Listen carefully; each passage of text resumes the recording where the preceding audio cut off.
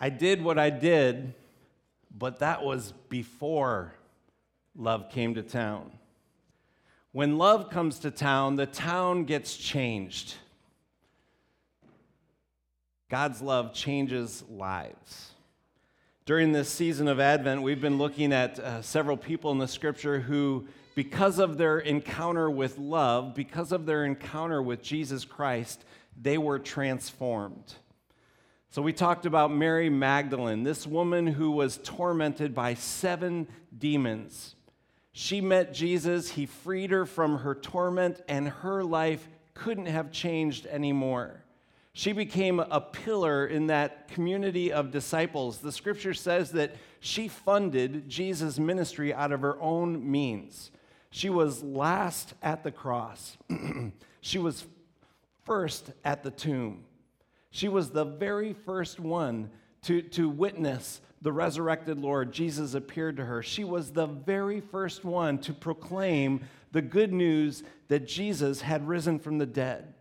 Who would have ever thought that this woman, tormented by 7 demons, that God would use her in such miraculous ways? It was because she had an encounter with Jesus, as Jesus changed her life. Last week we talked about the leper, this man who had this condition that for him was a living death. He carried his death sentence around with him everywhere he went.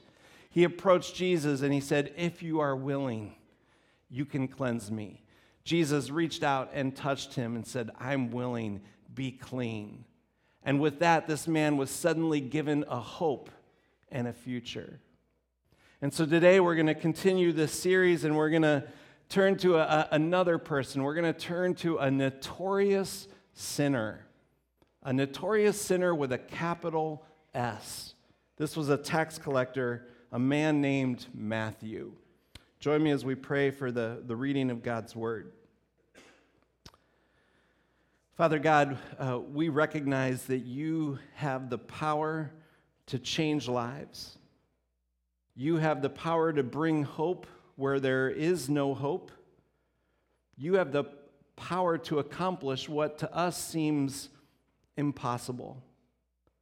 And so we pray that you would transform us by the power of your word and by the person of your Spirit. May the words of my mouth and the meditations of our hearts be pleasing and acceptable to you. We pray this in your Son's name. Amen. So our passage comes from Matthew chapter 9. We're going to jump in at verse 9. Chapter 9, verse 9. As Jesus went on from there, he saw a man named Matthew sitting at the tax collector's booth. "Follow me," he told him. And Matthew got up and followed him. That's it. 2 very short sentences. Follow me. Matthew got up and followed him. Now, adding a little bit of intrigue to this story is the fact that Matthew is the one writing this. So this is essentially Matthew giving an account, giving his testimony of how it was that he came to know Jesus. He writes it in the third person. He could have just easily said, "Jesus saw me and said to me, 'Follow me,' and I got up and left my booth and followed him." Matthew is sharing his testimony. One of the things that I've observed about testimonies over the years is that as time passes, testimonies can become like fish stories. You know, the fish, after some time passes, it seems to get bigger and bigger. And this can happen with testimonies too. They become more incredible and more fantastic and bolder and bigger. But that hasn't happened with this story. Matthew doesn't embellish this story at all. It's 2 simple sentences. He said to me, "Follow him," and I got up and I followed him. That's his testimony. That's his story. It's an unremarkable story, but it's a story that led to remarkable, astounding, incredible transformation. I know a few people, and I imagine you do, and maybe you're one of them, who who have a remarkable conversion story. You have a remarkable testimony, or you know someone who did. I had a friend in college who hated Christians, and he got into Bible study for the sole purpose of disparaging the Bible and making fun of Christians. But it backfired because he met Jesus and fell in love with Jesus and became an on-fire missionary for Christ. I had another friend when I was living in Washington, D.C. She was a student at George Washington University. She was from Taiwan. Before she came to the university, her parents warned her about Christians.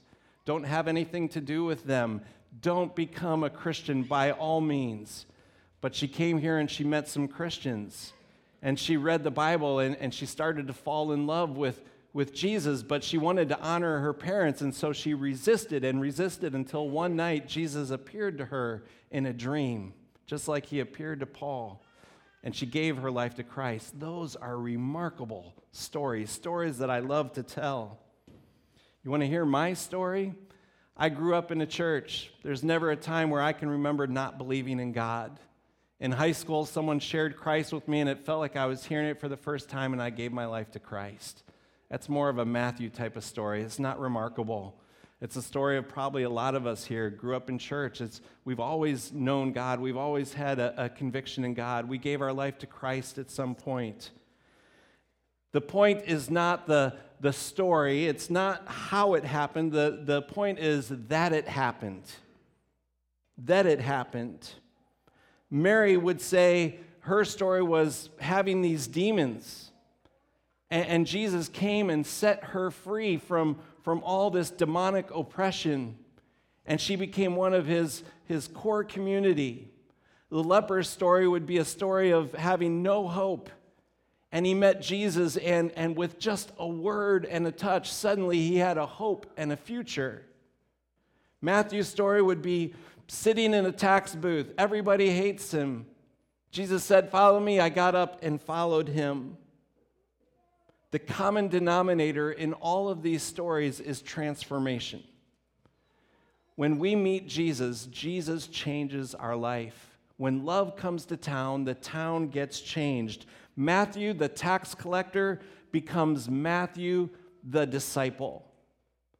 Matthew, the tax collector, becomes Matthew, the evangelist, who writes one of 4 Gospels that we are still reading today, that we are studying, that we are memorizing. He writes what would be considered the Word of God. God uses him, inspires him to write his holy word. This is Matthew, the tax collector, who's met Jesus and his life has changed. If we were to travel back in time and go to Capernaum, where Matthew was located, and tell somebody in Capernaum that man sitting in the tax booth who's extorting everyone, that traitor, that most unlikable and irredeemable person, that God's going to choose him, that Jesus is going to choose him to be part of his core team, if we were to tell people in Capernaum that, they would think we are absolutely nuts. Some of you have been watching The Chosen.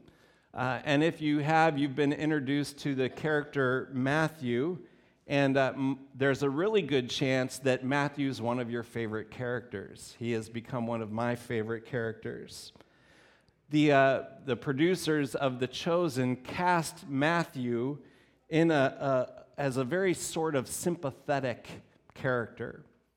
They make him autistic, and so he's really good with numbers.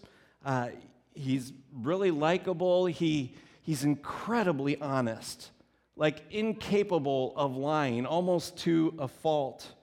And of course, he's rejected by everyone. He's rejected by his family. He's treated terribly by all of the community members. We find ourselves feeling sympathetic for him. But if we were the people living in Capernaum in real life, I don't think we would be so sympathetic. I think Matthew might disgust us. We might really dislike Matthew. In fact, we would probably hate Matthew. You see, he became a tax collector by bidding for the job. The job went to the highest bidder. And so he paid money for the right to tax his people. Why would he pay money for such a despicable, despised job? Well, it's simple. It's because it would make him rich. He was already rich. This would make him richer.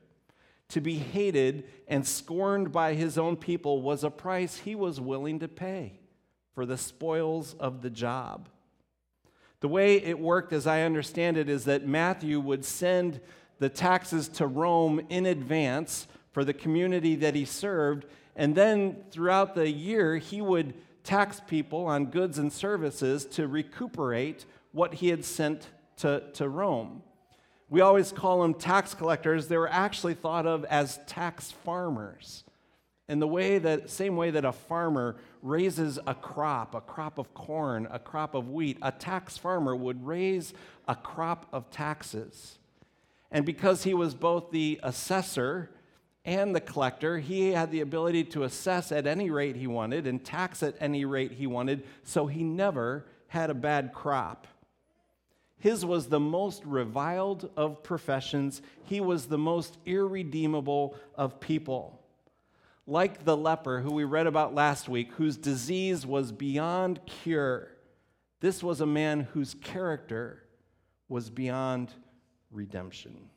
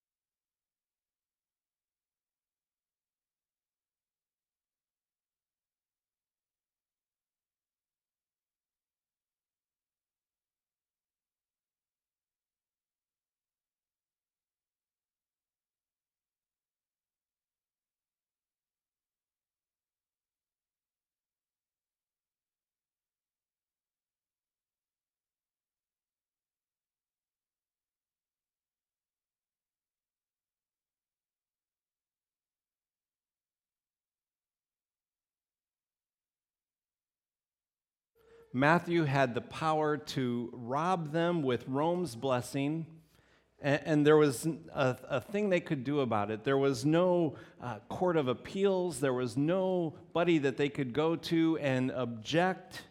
They couldn't file a grievance. As long as Matthew kept the funds funneling to Rome, he pretty much had a license to print money. In the Jewish world, there were sinners, and then there were sinners. Sinners with a capital S and sinners with a small s. Matthew was a sinner with a capital S. Tax collectors and sinners, you see them linked all the time in the scripture. It's almost like those two are interchangeable. They're synonymous with one another. Matthew was the type of sinner for whom there was no hope. He was the type of sinner who would have been described as having gone too far. He had sold his soul. He had joined the dark side. And then, one day, he met Jesus. Or to be more precise, one day, Jesus met him. Jesus called him out, and everything for Matthew changed. Unlike the leper that we read about last week, who out of his own initiative approached Jesus, Jesus sought Matthew out. And it wasn't because of something in Matthew. It wasn't because Jesus looked in and saw a soft heart. He saw a good man. He chose Matthew because of what was in Jesus. Jesus didn't see him as too far gone. He didn't see him as someone who was irredeemable. Jesus didn't think that the darkness in Matthew's heart was incapable of being penetrated by the light of his love. His soul may have been sold, but Jesus was prepared to buy it.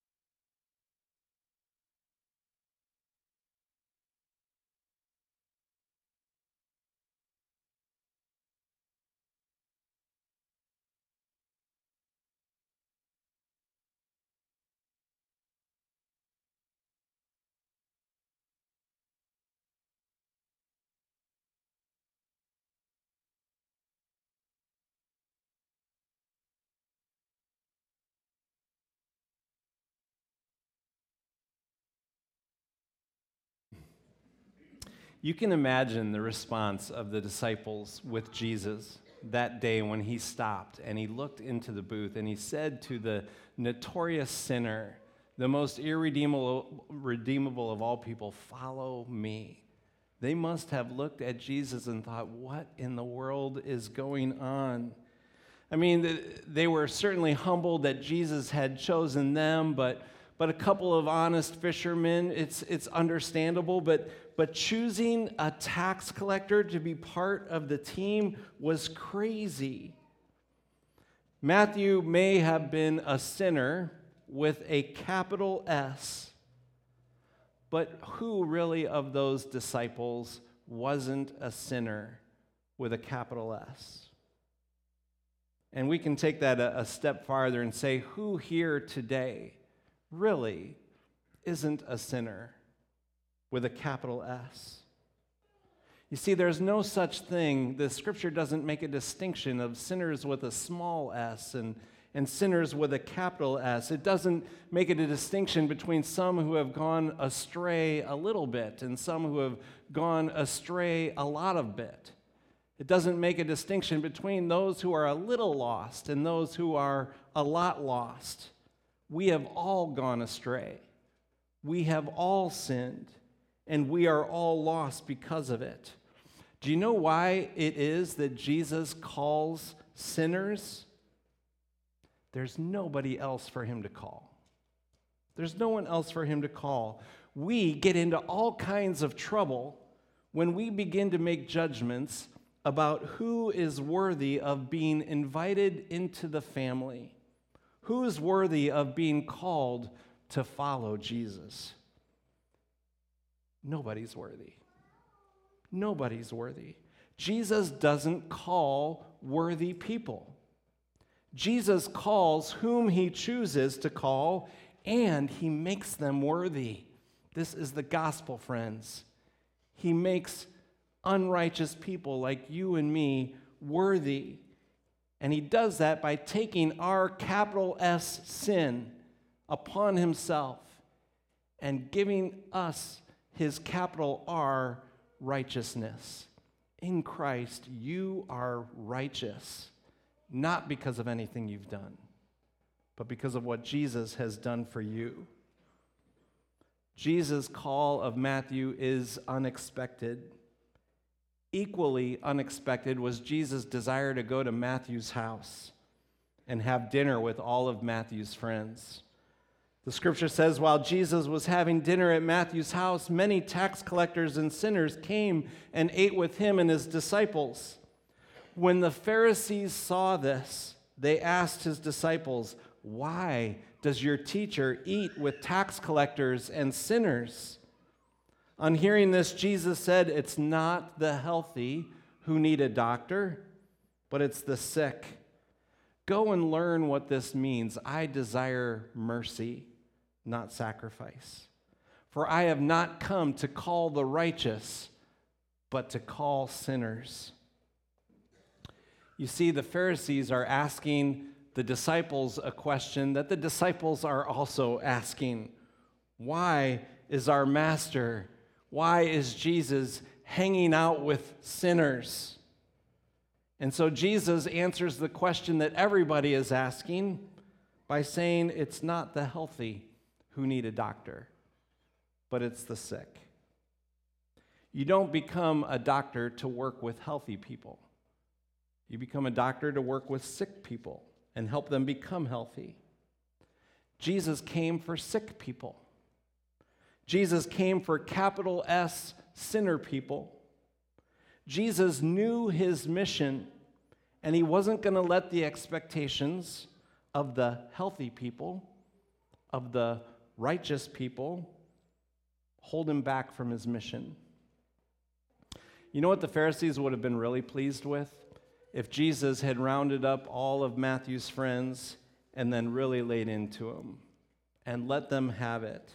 I think that would have put a smile on the Pharisees' face. But that verse that we love, John 3:16, about God sending his son because he loved the world, verse 17 is beautiful. He said, I did not come to condemn the world. He could have done that. He would have been just to do that. We're all unworthy. I didn't come to condemn the world, but I came to save the world. Follow me, he said, and I will make you fishers of men. So Jesus said that to his first disciples. He says that to us. I'm going to make you fishers of men. And the minute we as a church are no longer good news for sinners, the minute we're no longer good news for capital S sinners, we are no longer the church that God has intended us to be. Praise God that he delights in mercy. Praise God that he excels in mercy. And praise God that when love comes to town, lives get changed. Join me as we pray. Lord, as we hear Matthew's story, I hope we hear a little bit of our own story. Lord, we know that there's nothing in us that is worthy, that has earned your grace, has earned your favor. But Lord, you excel in mercy. You desire mercy. And you've poured out mercy on our life. And we pray that you would make us a people, that you would make us a church that excels in mercy, that loves mercy. And we pray through the power of your mercy, through the power of your word, through the power of your spirit, that you would bring the transformation that's needed in all of our lives. We pray this in Jesus' name. Amen.